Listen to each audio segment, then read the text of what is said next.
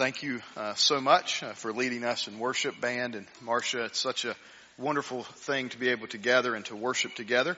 Let me invite you this morning to turn in your Bibles or pull up on your holy mobiles. Acts chapter 6, we'll be in verses 1 through 7 this morning. Acts chapter 6, verses 1 through 7.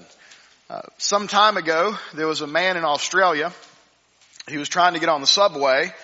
And as he was trying to get on the subway, he slipped off the platform and his foot became stuck between the subway car and the platform. Now, you can imagine what kind of panic that entailed, what kind of stress and worry. If that car was to drive off, he could be injured. So they couldn't just move the car to get his leg out. And so one person who worked at the station ran over to the car and started to push on the subway car. Just one guy. Now, a subway car is pretty heavy. I could move it by myself, but, this particular guy wasn't me. And so he was having trouble. And so maybe, 30 seconds later, somebody who was standing on the platform came over and started pushing with him, and then another, and then another. And before you know it, there were like 100 people pushing on this subway car, and it started to rock just a little bit. And then more people joined in the effort. And all they wanted to do was free this man's foot. And eventually enough people were pushing the subway car that it tilted. Just enough for the guy to jerk his leg out. And he was fine. There was no injury to him whatsoever. They had saved the day, but it took a team, didn't it? It wasn't just one person who couldn't move an seemingly immovable object. It took a team of people working together efficiently and effectively to accomplish a very challenging task. Now, as we go into the message today, I just want to remind you, church, we have a task that God has called us to. Our task is found in Matthew 28, where Jesus tells us that we are to go to all the nations, making disciples, baptizing them in the name of the Father, Son, of the Holy Spirit, and teaching them to obey, and God is with us. That is our task. To take the gospel to our neighbors, to take the gospels to our co-workers, to take the gospel to Landis and to China Grove and to Mooresville, to Kannapolis, to Mount Pleasant, wherever. We are to take the gospel to those cities, the region, North Carolina, the United States, to Africa, to Asia, all around the world. That is a challenging task, isn't it? It is a challenging task to spread the gospel, and it's a task that one person cannot do by themselves. It takes a team. And so I have this catchphrase that I love using. I'm pretty sure the first time I met Graham and Teresa, I said something similar to this, that teamwork makes the dream work. In fact, I called us the dream team because we are the dream team of China Grove First Baptist Church. But teamwork makes the dream work. It takes an entire congregation of people using their God-given gifts to accomplish the task of spreading the gospel. Team members who are running the same direction, doing following the mission. Team members who don't run their own race, who don't go their own direction, but team members who run all for the same purpose. And when this team, the church team, is organized, it is efficient, it is effective, we are intentional, and the church grows. Not just China Grove First Baptist Church, but the church. As we spread the gospel, as we are faithful to working together, more people are saved. More people enter into a relationship with Jesus, and God is glorified. But it takes a team. So when we get to Acts chapter 6, we're going to see in this passage, Luke is going to tell us, who's writing, how teamwork solved a huge problem that the church was having. How teamwork advanced the gospel, led to the advancing of the gospel, and the church continued to grow. And so what I kind of want us to see today is that growing churches need gifted servants to serve. Growing churches need gifted servants who are willing to serve. Now, I got to be really clear because I don't want you to misunderstand what I'm saying. Churches that are not growing, churches that are declining, churches that are plateaued, they need gifted servants to serve also. But when we look at Acts chapter 6, we see a growing church that has a growing problem, and they need gifted servants who are willing to serve. So here's what we read in Acts chapter 6, starting in verse 1. In those days, the disciples were increasing in number, there arose a complaint by the Hellenistic Jews against the Hebraic Jews that their widows were being overlooked in the daily distribution or the daily service. And so the 12 summoned the whole company of the disciples and said, "It would not be right for us to give up the preaching of the word of God to wait or to serve tables. Brothers and sisters, select from among you 7 men of good reputation, full of the Spirit and full of wisdom, who we can appoint to this duty. But we will devote ourselves to prayer and to the ministry or to the service of the word." This proposal pleased the whole company. So they chose Stephen, a man full of faith in the Holy Spirit, Philip, Prochorus, Nicanor, Timon, Parmenas, and Nicholas, a convert from Antioch. They had them stand before the apostles, who prayed and laid their hands on them so that the word of God would spread. The disciples in Jerusalem increased greatly in number, and a large group of priests became obedient to the faith. It's very interesting that we look at this. This is the very first church in history. Jesus has gone to be with the Lord. The church is growing. The church is multiplying. And you see that this young, growing church is facing growing pains. They're facing growing problems that really stem from an organizational issue.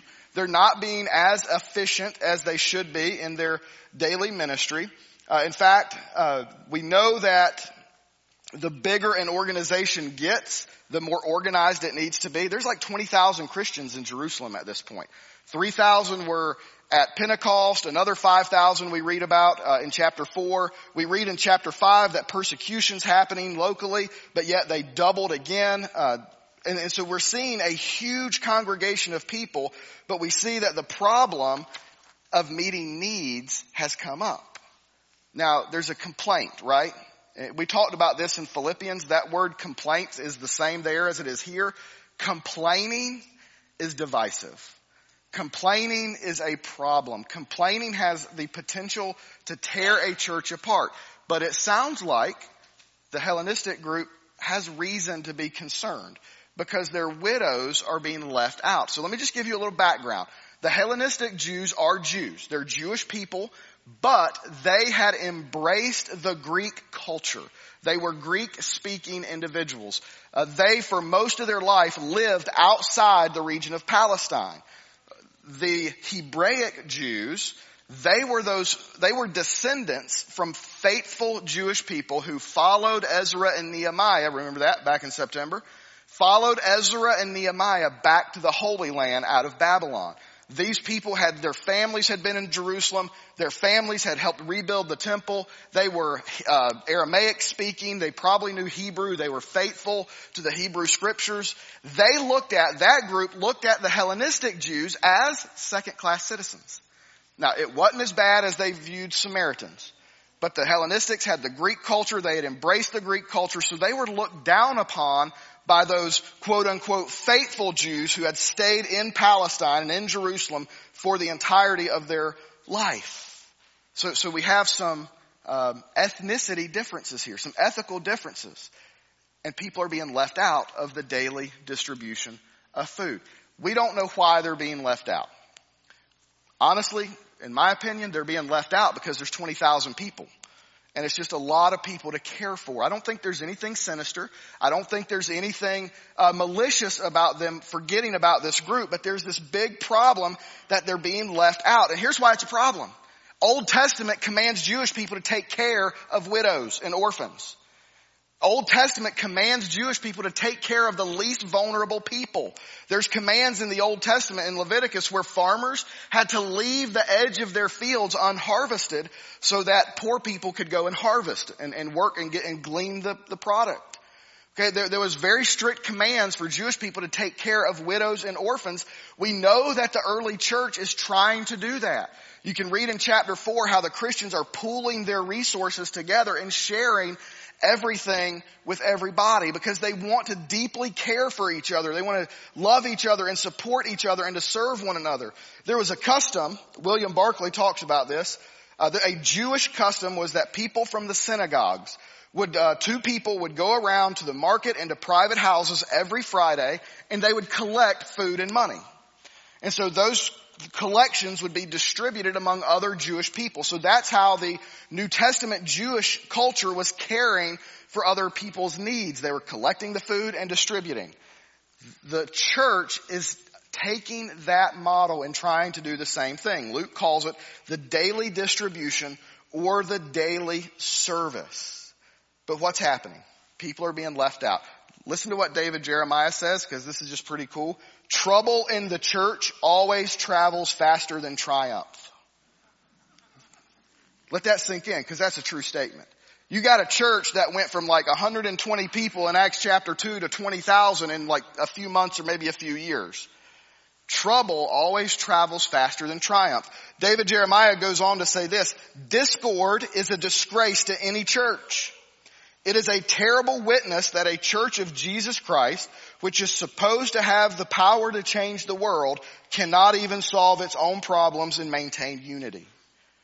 That's a powerful statement from Dr. Jeremiah. And here's what's happening in Acts. There is potential for disunity over the lack of distribution of food. This early church that is growing, that is thriving, is meeting one of its first challenges head on. Now, make no mistake, Satan is attacking the church. Satan is using this situation to try to split the church in half, because a divided church cannot accomplish the task they've been called to. Satan sees a church that is multiplying, a church that is reaching people with the gospel. Satan is losing people's souls every day to the gospel of Jesus Christ. And you can imagine he's pretty upset about it. And so he finds a hairline fracture and he sneaks in. And he's going to try to disrupt them and disrupt the unity which would destroy the church. The persecution hasn't worked. The apostles have been beaten. They've been imprisoned. They were told not to preach. You know what they do when they get out of jail? They go across the street and start preaching. And the gospel is spreading. So Satan says, well, that's not working. I'm going to get them from within. And so there's this situation that comes up, and it's a problem, and it could be destructive. I want you to hear this. No church is immune from Satan's attacks. There is not a church in history, past, present, or future, that is safe from being attacked by the enemy. Churches that are growing, churches that are advancing the gospel, churches that are unified, I promise you, Satan, Peter says that he prowls around like a roaring lion looking for somebody to destroy. He is looking for that hairline fracture to split churches in half. And it's a terrible witness to the church. And so this is the problem that we face, is needs are not being met. But the apostles, I love this. As a pastor, this gives me a model on how to do ministry. Jesus is also a model on how we shepherds should do ministry. But I love the apostles because they didn't ignore it, did they? They didn't just say, oh, they're complaining. They didn't ignore it. They listened to the people and they came up with a solution. The pastors got together. I have the sanctified imagination that, there's more than one. It's the apostles. They pray together. They say, God, how do we handle this? How do we maintain unity? How do we organize the church to meet this need? Remember, there's no church organization. It's just the apostles and the members at this point. And so they're seeking godly wisdom, and then they lead. They provide leadership. They go to the whole church and they give them a solution. They didn't delegate it. They didn't take it to a subcommittee of subcommittees of subcommittees and take 2 years to come up with a solution. That's not what Baptists do, is it? I'm just kidding.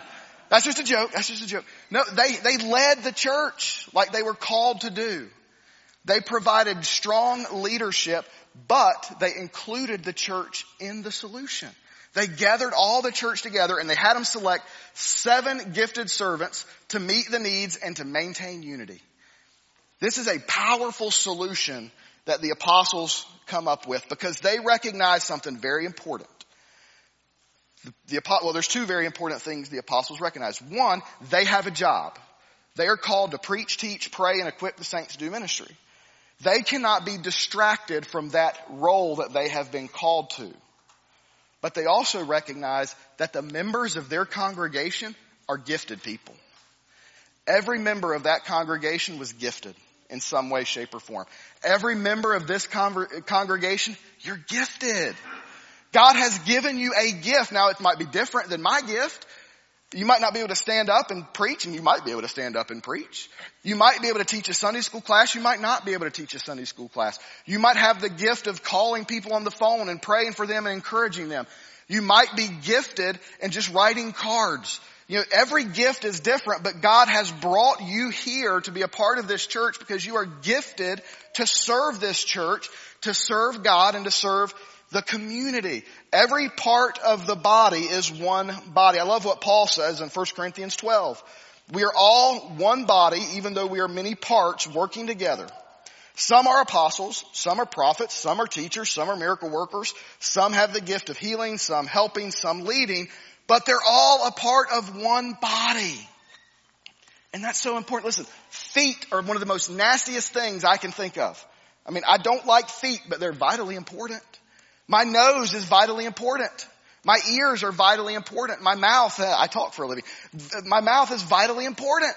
My fingers are important. Every part of our body is important. My nose is no less valuable than my feet. My feet are no less valuable than my hands. We're equal in value. Every member of a congregation is equally valued. You are equally gifted to serve the church in what you have been gifted to do. We need gifted servants to serve in children's ministry, to be children's Sunday school teachers, Bible school teachers. We need gifted adults to serve in all kinds of areas of adult ministry. I've said it before, but we can't just sit, soak, and sour like a jar of pickles.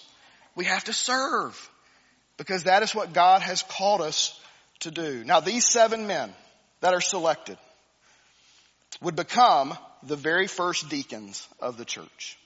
At the end of this month, you'll see it in your bulletin, we're going to select or begin nominating deacons. These are the first deacons of the church. They're not called deacons in this passage, although the verb is used 3 times, the word serve. These are the prototype that we will follow. Now, I want to be clear. Every Christian is called to be a deacon. I want you to hear that. Every Christian is a deacon. And here's why I say that. It just means servant.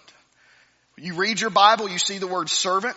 That's diakonos. It just gets translated servant.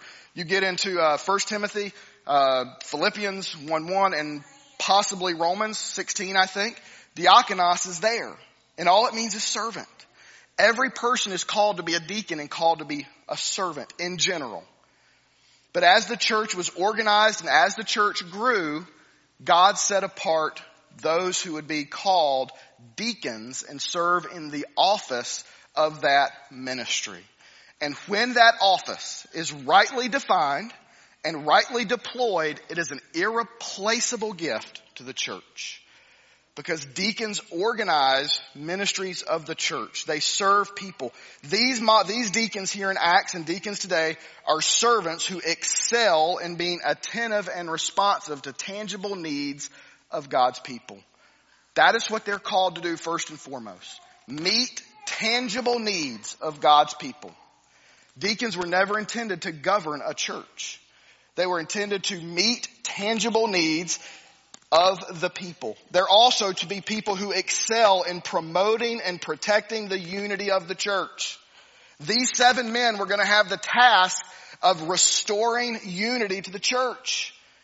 And here's what's really cool. I firmly believe as this church faced more challenges, as this church grew and doubled and multiplied and other challenges arose, I believe this church elected more deacons to meet needs and to meet tangible needs, because the deacons have to preserve and protect the unity of the church.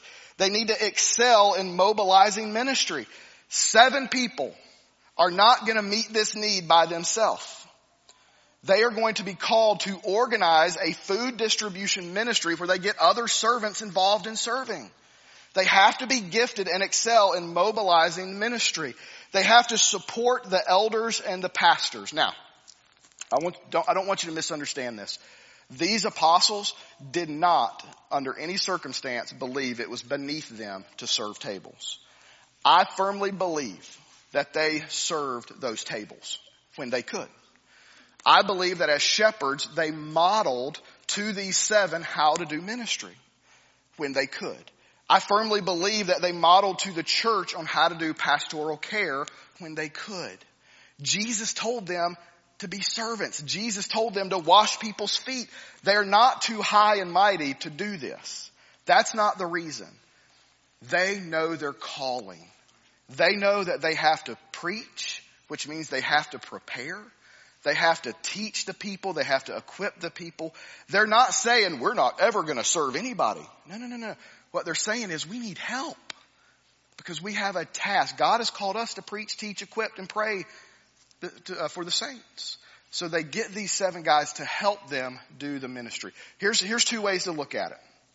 Pastors serve the church by leading the church. That's what you see. These pastors serve this church by leading. The deacons are going to lead the church by serving. You see the distinction between the two? But they're going to work together. No, the office of deacon is not beneath the office of elder. Elder is not higher, or apostle is not higher than deacons. They're a team. They're going to work together, side by side, hand in hand, to accomplish the task of meeting needs, maintaining unity, mobilizing ministry, and advancing the gospel. That is so vitally important to any church and to any ministry. Now, I want you to see who they elected. These were people from among them. So they were electing church members with good reputations, which means the people of the church knew them. They had watched them. They had seen them. They had observed them. The idea of good reputation is the word reverent. These are people with reverent and honorable characters. They are good witnesses with great character. That's important. And you know them. As we think about nominating deacons, think about those in our congregation who have good reputations. Those who have impeccable characteristics. Those who are good witnesses for Jesus. Those who have self-control. And if you want a whole list, go to 1 Timothy. And Paul expands on all of this in great detail. But they're also filled with the Spirit. That means they're controlled by the Spirit of God. And you can see it. You know, the NFL drafted this past weekend, and I heard coaches say, well, we can't tell you what he's got, but we just know he's got it. You hear that about players. It's like, I can't tell you what he's got that makes him so good, but he's got it. When you look at people, you just know they've got it. You can see it in their life that they're filled with the Spirit of God. You can see it that they're completely devoted to following Christ. You can see that they're completely devoted to prayer and to Bible study and to serving people. You just know it when you see it. But then they're filled with wisdom. Very important. Don't miss this point about wisdom. When you have to serve people, when you have to maintain unity, when you have to come up with ways to mobilize ministry, you need wisdom. James tells the church that if you lack wisdom, you better ask for it and follow it. Whew. Wisdom is so important. We can have all the knowledge in the world, can't we? And have no idea what to do with it. These 7 men were full of wisdom, so they had all the knowledge on how to set this up, but they had to have the wisdom to do it. They have to have wisdom to talk to people. They have to have wisdom to visit people. They have to have wisdom to care for people. They had to have godly wisdom. So when we're thinking about people that God is calling to serve the church in the office of deacon, they're among us. They have good reputations. They're filled with the Spirit. They're filled with wisdom. But then I want you to see the result, because this is the key. Look at the result. Unity is restored and growth continues. Restored unity and continued growth. This makes me so happy. They went from complaining, don't miss this, this is so great. They went from complaining to pleased. Do you see that? It pleased the whole congregation. In what world can that many people ever be happy? I mean, not just in church, anywhere. I mean, you're talking 10, 15, 20,000, in what? God's world. They sought God's wisdom and they came up with God's solution, and they went from complaining to being happy. They went from potentially divisive, destructive environment to unified, and guess what happened? The gospel continued to spread. I bet Satan's just sitting there going, I failed again. External persecution's not working. Internal strife didn't work. Because they're relying on God and they're relying on the Holy Spirit. When we come together as a congregation, nothing can stop us when we are following the leadership and the lordship of Jesus Christ. So, see the teamwork. The apostles work with the congregation, and now they're going to work with the deacons. Everybody works together to accomplish the common goal of spreading the gospel. Church, it can happen today. Do you believe that? Do you believe that the Spirit can still do what He did in Acts chapter 1, 2, 3, the whole book? Of course He can. When gifted servants yield themselves to the working of the Holy Spirit, seek wisdom, work together as a team, we're organized, we're efficient, we're effective, and we're intentional, the Holy Spirit will continue to work, and we will spread the gospel because that's our purpose. And so that is the importance of deacons. Those members who are set aside to help serve the church, to help organize the church. And growing churches need gifted servants, whether you're a deacon or not, in the office. But deacons are those who God has set apart for the purpose. Pastors, deacons, church members work together, spread the gospel, and God is glorified. So here's what I want to challenge you. Here's the invitation. So it's different than the last 4 or 5 weeks. It's just an invitation to challenge you to do something in preparation for the nomination of deacons. It is to pray for who God would have serve this church in that office. That's first. Take the next month, last 2 Sundays is when we're going to nominate. Take 1 day a week from now until that time and set aside, whether it's Monday, Tuesday, Thursday, 1 day a week where you're going to pray, God, who do you want to serve in the office of deacon for the next 3 years? Pray about it. Let God lead you to people who with good reputations, people filled with the Spirit, people with wisdom. Let God guide your path and let God put on your hand the name to write down when it comes time to nominate. Second, I want you to pray how you need to serve the church.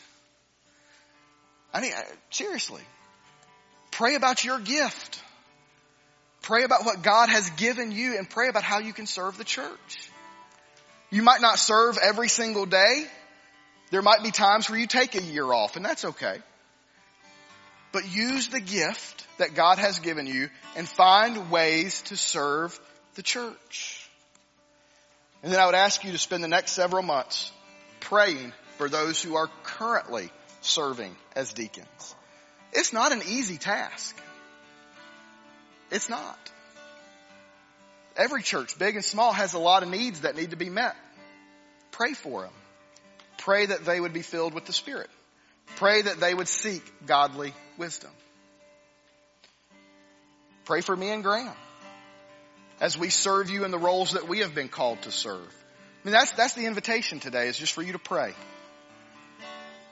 Pray for these servants. Pray for how you can serve the church. Because together, we can grow and multiply and advance the gospel to the nations. How awesome would that be? How awesome would that be? Let's pray together. Father, we are so grateful for those who are serving the church today. We're so grateful for every person you have ever called to be a deacon in this church and in other churches to fulfill the role of that office. But we're also grateful that you have gifted every single one of us with a special gift that we can be using to serve and to fulfill the duties of the church. That we have been gifted in your way to spread the gospel of Jesus Christ. Father, we know that together, under your leadership and under your lordship, we can accomplish anything that you call us to do. So Father, help us to be unified. Help us to be pleased with what you are doing in and among us. Keep us away from the temptations of complaining and grumbling. Don't let us give Satan a foothold to penetrate what you are doing in this church. And we ask all this in Jesus' name. Amen and amen. Thank you for joining us today. We hope that the Lord has spoke to your heart and has blessed you through this message. If you would like more information about a personal relationship with Jesus Christ, please reach out to us at one of the following locations. You can visit us online at ChinaGroveFBC.com/salvation or check us out on Facebook, Facebook.com/ChinaGroveFBC. Thank you and have a blessed rest of the day.